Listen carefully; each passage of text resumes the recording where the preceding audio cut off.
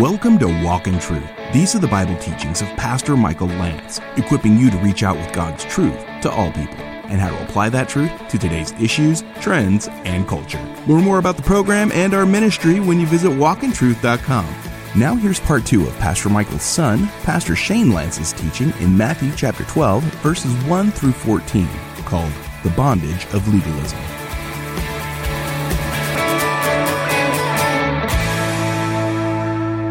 We have to understand a few things when we read Scripture. There are narratives and normatives. So just because the narrative is there doesn't mean it's the normative. So that's one example, is something happening in the Bible doesn't mean it should be normal in the Christian's life. Another principle is historical context. There are a lot of different cultures that are being written to, like in the Pauline epistles, when Paul writes letters to the church, he's writing sometimes to very specific cultures that have very specific rituals and ways that they do things. And Paul learned to become, like he says, all things to all men, and he knew who he was writing to. Just as Jesus did this perfectly, he always knew his audience and how to most effectively reach them. And so, I'll give you an example. I wear a ball cap sometimes on Sunday morning. That might bug some of you, and that's fine. You are entitled to that opinion. But the point in which it becomes legalism is when you come to me and tell me that I am in sin for wearing a hat on this stage. Because I'm not. Because the only verse you can point to is in 1 Corinthians, and it says that if a woman's head is covered, she defiles herself. If a woman's head is uncovered, she defiles herself, and if the man's head is covered, he defiles himself. So if you come to me and tell me that I'm defiling myself, according to 1 Corinthians, because my head is covered, I will ask you, is your wife wearing a shawl? Because if we're going to be consistent, we need to be consistent. But the thing is, that is a letter written to Corinth at a specific time in history when head coverings were normal. And there was issues in the church that were being addressed, and Paul's specifically addressing those churches for that time. So when we come into 2023, if your worship leader is wearing a hat, don't scream at him, because it's okay. And frankly, God is far less concerned about the outer and a lot more concerned about the inward. And so that doesn't mean that we just throw modesty and respect out the door. That is not what I am saying. There is a time and a place. Don't show up to a funeral wearing bathing suit and flip-flops. That's just probably not good etiquette. I don't know if it would be sin, but it's disrespectful. Okay, so there's a line there where you can walk that line. But the point where it becomes legalistic and becomes, I would argue, toxic, is when we begin to impose our personal opinions on other people. And oftentimes, I will say this because I understand this, our opinions are rooted in our upbringing. Amen? Would you all agree? We all come from different upbringings. Some of us grew up in very conservative denominations of the Christian church where you were required, and there are churches like this today, to wear a 3-piece suit on Sunday morning. And there are churches in our day and age, and I think this is shameful, that won't let you in the door if you are not appropriately dressed. Jesus just said, "Come to me all who are burdened and heavy laden, and I will give you rest." Far be it from his bride, his church, representing him, to reject somebody at the door because of the way that they look. Now, I believe that modesty and being conservative in these certain areas is a natural overflow of intimacy with Jesus. So, if somebody in your life struggles with dressing immodestly, both male and female, that is something you can pray for them for and give them biblical counsel in a gentle and compassionate and loving way and guide them towards a better way. But it's not something that you say, there's no way that person can love Jesus and dress that way. Well, how do you know that? You don't know that. In fact, I would be very careful when you make statements like that, because what if somebody saw your lowest moments? And, you know, can you imagine if we had your lowest moments on camera and we said, we're going to now put Barbara's tape on the screen and show you her worst sins? Yikes. Yikes. A lot of people would probably look at our lowest moments and say, there is no way that person loves Jesus. And this is where we meet God's compassion and grace with his justice and his rules, okay? So my point is this. We have to find a balance, you guys. The whole thing is, if we walk through those doors on Sunday morning with all our presuppositions and our opinions, and we are only driven by those things, and that's how we gauge everything, first of all, it's selfish and it's prideful, but it's also unbiblical. Because What should happen is I walk through those doors on a Sunday morning and I say, Lord, whatever you would have for me this morning, I surrender in humility to you and I receive it. Now, does that mean we turn off our discernment when we walk through the door? No, absolutely not. I remember years ago I was listening to a sermon from Alistair Begg, and he was a young pastor at the time. He's a Scottishman, and he has a church in Cleveland, Ohio now. He's one of my favorite pastors to listen to. But he said when he was first became a pastor, he was in Scotland, and there was this huge Scotsman that was in the congregation, a big old guy with a beard and a cane, like the raspiest voice, just like a dude you don't mess with, right? And he had been sick. And so one of the first things that Alistair had to do in his early pastoral ministry is that some of the other pastors took him along to this guy's house. And Alistair happened to be getting ready to teach that Sunday. It was one of his first times teaching, if I recall correctly. And they go to this guy's house, and the guy was kind of sick and in bed, and they prayed over him. And I don't know if I'm going to nail this accent, but I'll try. And the guy said, listen here, laddie. And he brought him in, you could feel his breath on his face. He said, I'm going to be sitting in those pews. And if you say anything off, I'm going to rattle my cane in the pews and say, heresy, heresy, right? And I was like, dang, that's terrifying. And so Alistair tells the story that next Sunday he taught, and the guy sat right in the front row and just stared at him the whole time with his cane in hand. And Alistair said, I was really thoroughly prepared that Sunday to make sure I didn't say anything heretical or blasphemous. That's how every pastor should approach every sermon, by the way, because the reality is that we will be judged by every word that we say. Every careless word will be accounted for. And so we need to make sure that we are diligent in our preparation. And the same thing is true for you.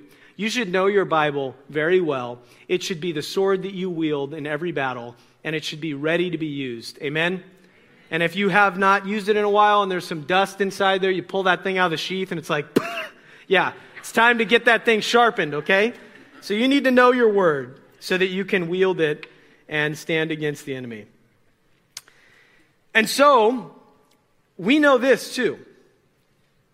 In 2 Timothy 3:16 and 17, many of you will know this verse. It says, all Scripture is God-breathed and useful for teaching and rebuking, correcting and training in righteousness, so that the servant of God may be somewhat equipped. No, it says thoroughly equipped for every good work. You don't need to add to the Scripture. Churches that have fallen into the snare of trying to do all the theatrics on Sunday and bring people in. I heard this from a pastor the other day, and I thought it was so good. If you win people into the church through theatrics, you must keep them through theatrics. If you win people into the church through the truth and power of the gospel, you will keep them through the truth and the power of the gospel. That is all we need. We don't need to add anything to it. It is already sufficient. And in this situation, what has happened is you have men who have tried to add to the word that God has already spoken, and they are making a huge mess. And what has happened is they've put the people in bondage in their effort to try to refine things. Like O'Donnell said, every conceivable question on the Sabbath had basically been answered by some sort of ridiculous law. And so, Pastor Michael said this last week, on the Sabbath, it was almost like you couldn't even move. As a Jewish person trying to honor the Sabbath according to these man-made traditions, it was like you may as well just sit on your couch all day and do absolutely nothing, because if you move, you might risk breaking the Sabbath. And I might say this too. It was no small penalty. They saw and viewed breaking the Sabbath as equal with first-degree murder. And so if you broke the Sabbath and you were caught breaking the Sabbath, sometimes people were put to death for breaking the Sabbath. This was an absurd, graceless, completely void of compassion system that had been put into place by the religious leaders. And unfortunately, there's nothing new under the sun, because the Protestant church has been guilty of this. Did you know that there are denominations? This church is non-denominational. And I actually enjoy that. I appreciate that. I'm not saying there's anything wrong with denominations.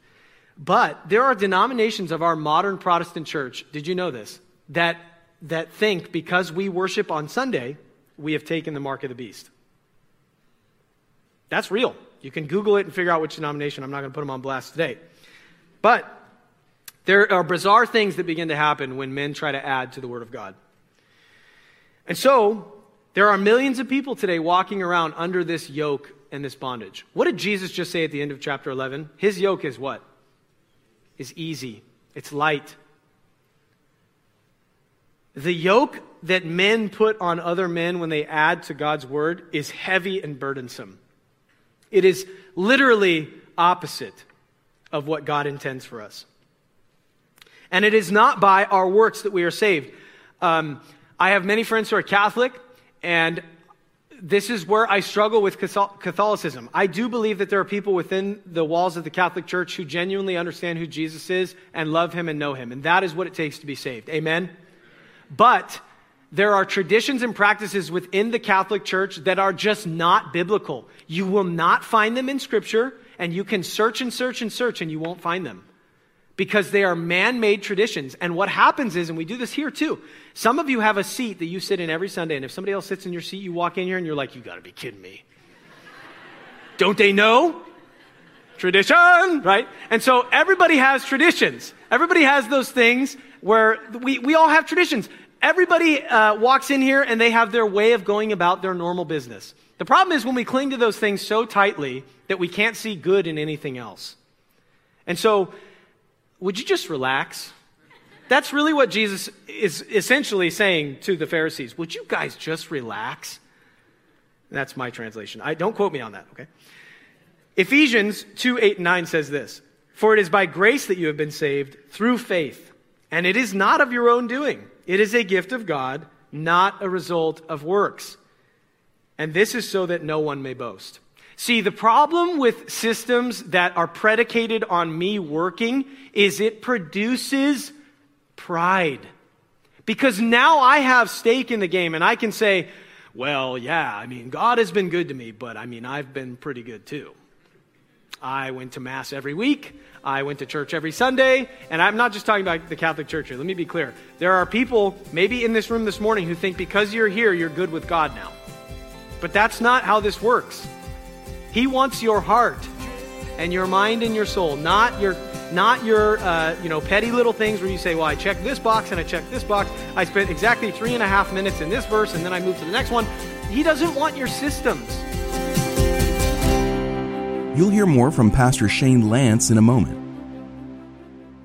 Hey, listening family, this is Pastor Michael. I want to tell you about a very special event that we're hosting at the church where I serve as senior pastor. It's called Living Truth Christian Fellowship right here in the city of Corona. It's the Dare to Defend Apologetics Conference. I'll tell you, it's some of the top apologetic speakers in the Christian world. This is Lenny Esposito. Now, this conference is designed to specifically tackle our sex-saturated culture and provide answers to the challenges believers face today. Subjects that fill today's headlines like, what is critical theory and is it compatible with faith? Now, we'll also tackle really specific church issues such as the battle for the biblical Adam and Eve, the war against the family and how our relationships are being undermined. We'll also deal with how our culture is losing its grip on knowledge as real. Why don't you check it out today? Go to walkintruth.com, look for that link at the top of our site, walkintruth.com, and you can link right there, sign up, bring some friends, and grow in your most holy faith. God bless you. We'd love to see who's listening, so please connect with us on Facebook or Instagram. Just do a search for Walk in Truth Show. Now, back to Pastor Michael's son, Pastor Shane, on Walk in Truth. He wants your heart and your mind and your soul, not your petty little things where you say, well, I checked this box and I checked this box. I spent exactly 3.5 minutes in this verse and then I moved to the next one. He doesn't want your systems. Now, if you are a person who needs some habits to help get you in a routine, there's nothing wrong with that. If you know that you need that routine to get into your word every day and to get to church on time or whatever it may be, then do your routine. But don't hinge your salvation upon that routine. And that's what's happening here. You're not saved by what you can do. You're saved by the grace of God. It's a free gift. And so we can't miss that. Proper theology brings forth the fruit of not pride, but humility. And the more I understand who God is and what he's done, the more time I spend in his presence and in his word, the more I realize I utterly deserve hell. The more that you get to know your Creator, the more wicked you will realize you really are. And the more you will realize how much you need his grace and his mercy on a moment-by-moment basis. Can I get an amen? Sometimes we're doing so good, we got the worship music playing in the car, we're cruising down the road, and then that guy cuts you off, and the things that come out of your mouth are anything but holy. And my wife and I have been talking about this, how real that becomes when you have small children who are like sponges and soak everything in. And, the other day I was in the garage, I had Melody, I have a little swing for Melody, I do a lot of carpentry work and stuff, and I was doing some things, and she's sitting there in her swing, and I dropped something and it hit my foot, and I said, shoot. And there goes my daughter. She's almost 2, and she goes, oh, shoot. It's like, oh no, no, honey, don't say that. I don't like that. You're too young. And they are just like little sponges. She's like a parrot. She just absorbs everything. And so when we are operating in this way, we need to be conscious of even how we are representing Christ to others. Does that make sense? And so let's look at verse 3. He said to them, have you not read what David did? Now, Jesus is referring to a passage in 1 Samuel that we don't have time to turn to today. But here's the gist of what happened. David is the next anointed king of Israel. But Saul is still on the throne. Saul has kind of lost his mind at this point. He's turned away from God. He has rebelled. And he's trying to kill David. And FYI, if you've not read the Old Testament, anytime somebody tries to hurt the Lord's anointed, it never goes well. They never succeed. And so David's on the run. He goes to a city called Nob. And he goes into the high priest, Ahimelech at the time, and he says, Ahimelech, I need some food for my men. And he actually lies to Ahimelech for the sake of keeping Ahimelech safe. Because he knows that if Ahimelech knows that Saul is trying to capture David, Ahimelech gets put in a really awkward position because his loyalty is first to the king on the throne, even though David's the next anointed. And it would have put him in a particularly difficult situation. So David says to him, look, Saul sent me on mission. I need this bread. And the showbread was 12 loaves of bread that were baked, and they were, according to the Old Testament rituals and guidelines that God laid out, they were baked for the Sabbath, and they were to be eaten the next day by those in the Levitical line, and the high priest and his family could basically partake of them, but nobody else was allowed to eat them. So David lies to the high priest, and then takes the bread that's supposed to be sacrificial and only for the high priest, and he eats it and feeds his men with it. Is that wrong? That's a tough one, isn't it? Well, David lied for the sake of protecting Ahimelech's life. When people in the Nazi Germany era hid Jews in their home and Germans came to the door and said, do you guys have any Jewish people here? Is the dilemma there, well, I have to be honest? Or is the dilemma to say, nope, nobody's here? Do you understand what I'm saying? The human necessity trumps the law. And so there has to be common sense when we adhere to these laws. And so on the Sabbath, what had happened is common sense had been thrown out the window. And so people are under rubble of a fallen building, and there's hesitation to move the rubble. Like, dude, move the rubble. You could save somebody's life. And this is what happens when we add to the Word of God. It becomes, we muddy the water, and it becomes really difficult to have clarity on virtually anything. And so David tells Ahimelech, Saul sent me on mission. We need the bread. He gives him the bread, he takes it, and he eats it, and he feeds his men with it. And David ends up obviously surviving. He becomes the next king of Israel. David is part of the Davidic, he is the head of the Davidic line, which ultimately leads to Jesus, the Messiah, the Messianic line. Do you see how God works in even the details? David's life is preserved in that moment because ultimately the Messiah would come through the Davidic line. It's pretty crazy when you start to look at the history of how the Bible unfolds and how God is working in every little moment. So that's the story that Jesus is referring to. And then he also gives another example. He says, what about the high priest?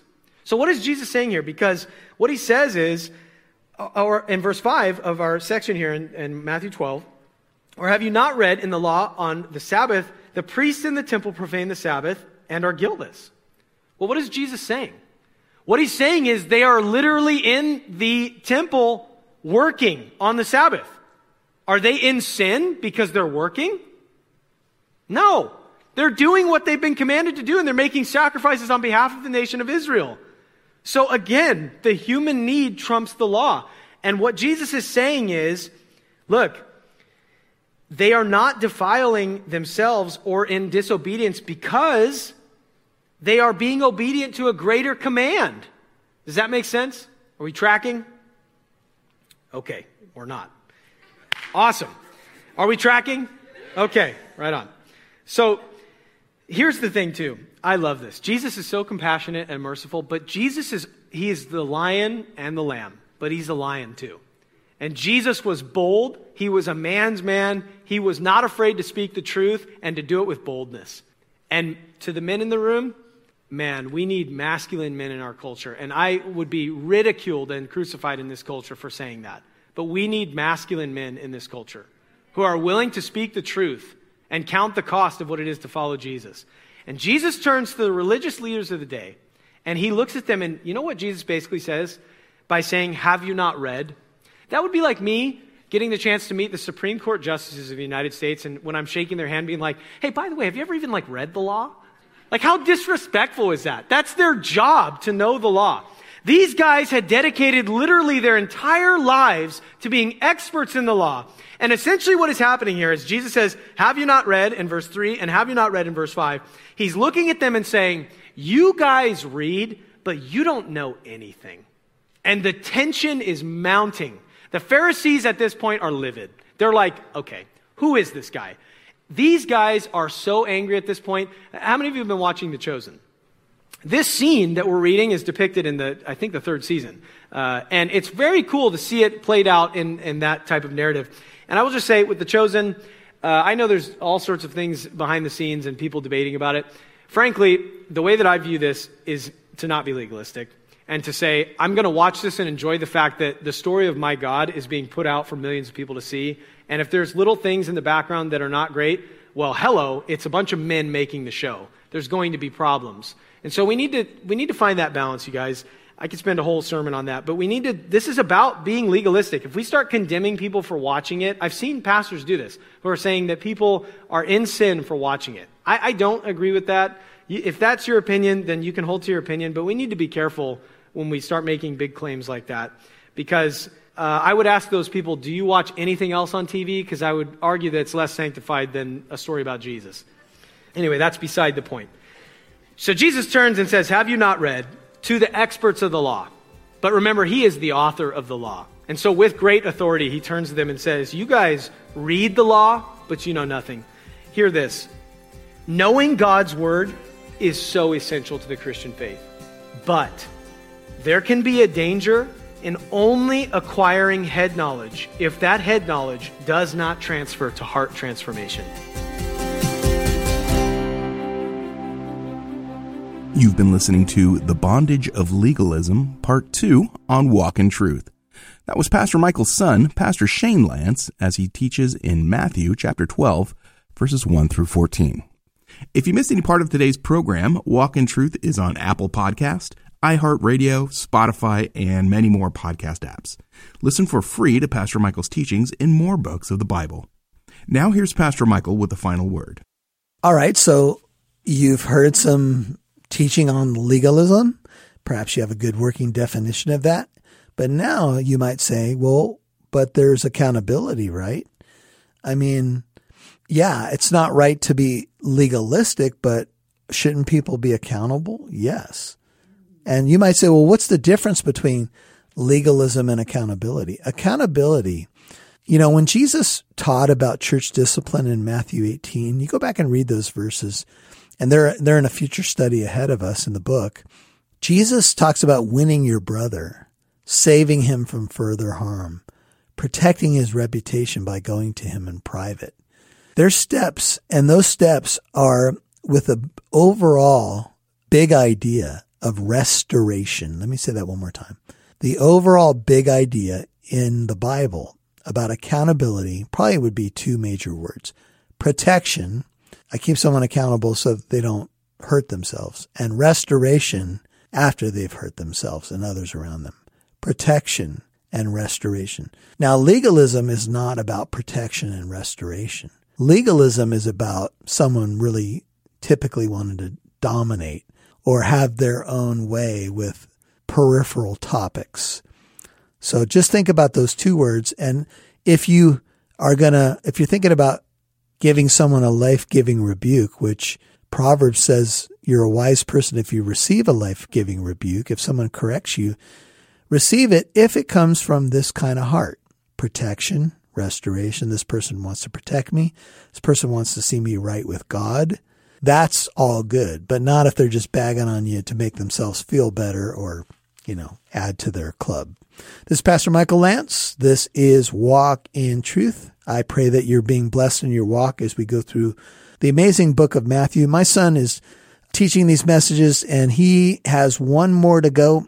That's tomorrow. Hey, share this with a friend. If you have questions, in this area of life, and we all do. He'll do a part 3 tomorrow. I pray you'll join us. Keep us in prayer. We'll see you right here.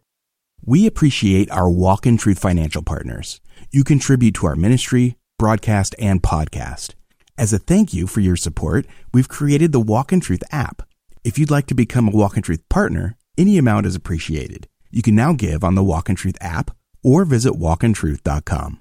And join us tomorrow for part 3 of Pastor Michael's son, Pastor Shane Lance's teaching in Matthew 12, 1 through 14, called The Bondage of Legalism. And the Messiah is standing in front of them, and they refuse to receive him. And we look at that in our modern context in view of the cross, knowing the whole story, and say, how could they do that? But you and I do that all the time. I'm Mike Massaro. On behalf of Pastor Michael Lance and Living Truth Christian Fellowship, thanks for listening to Walk in Truth, equipping you to reach out with God's truth to all people.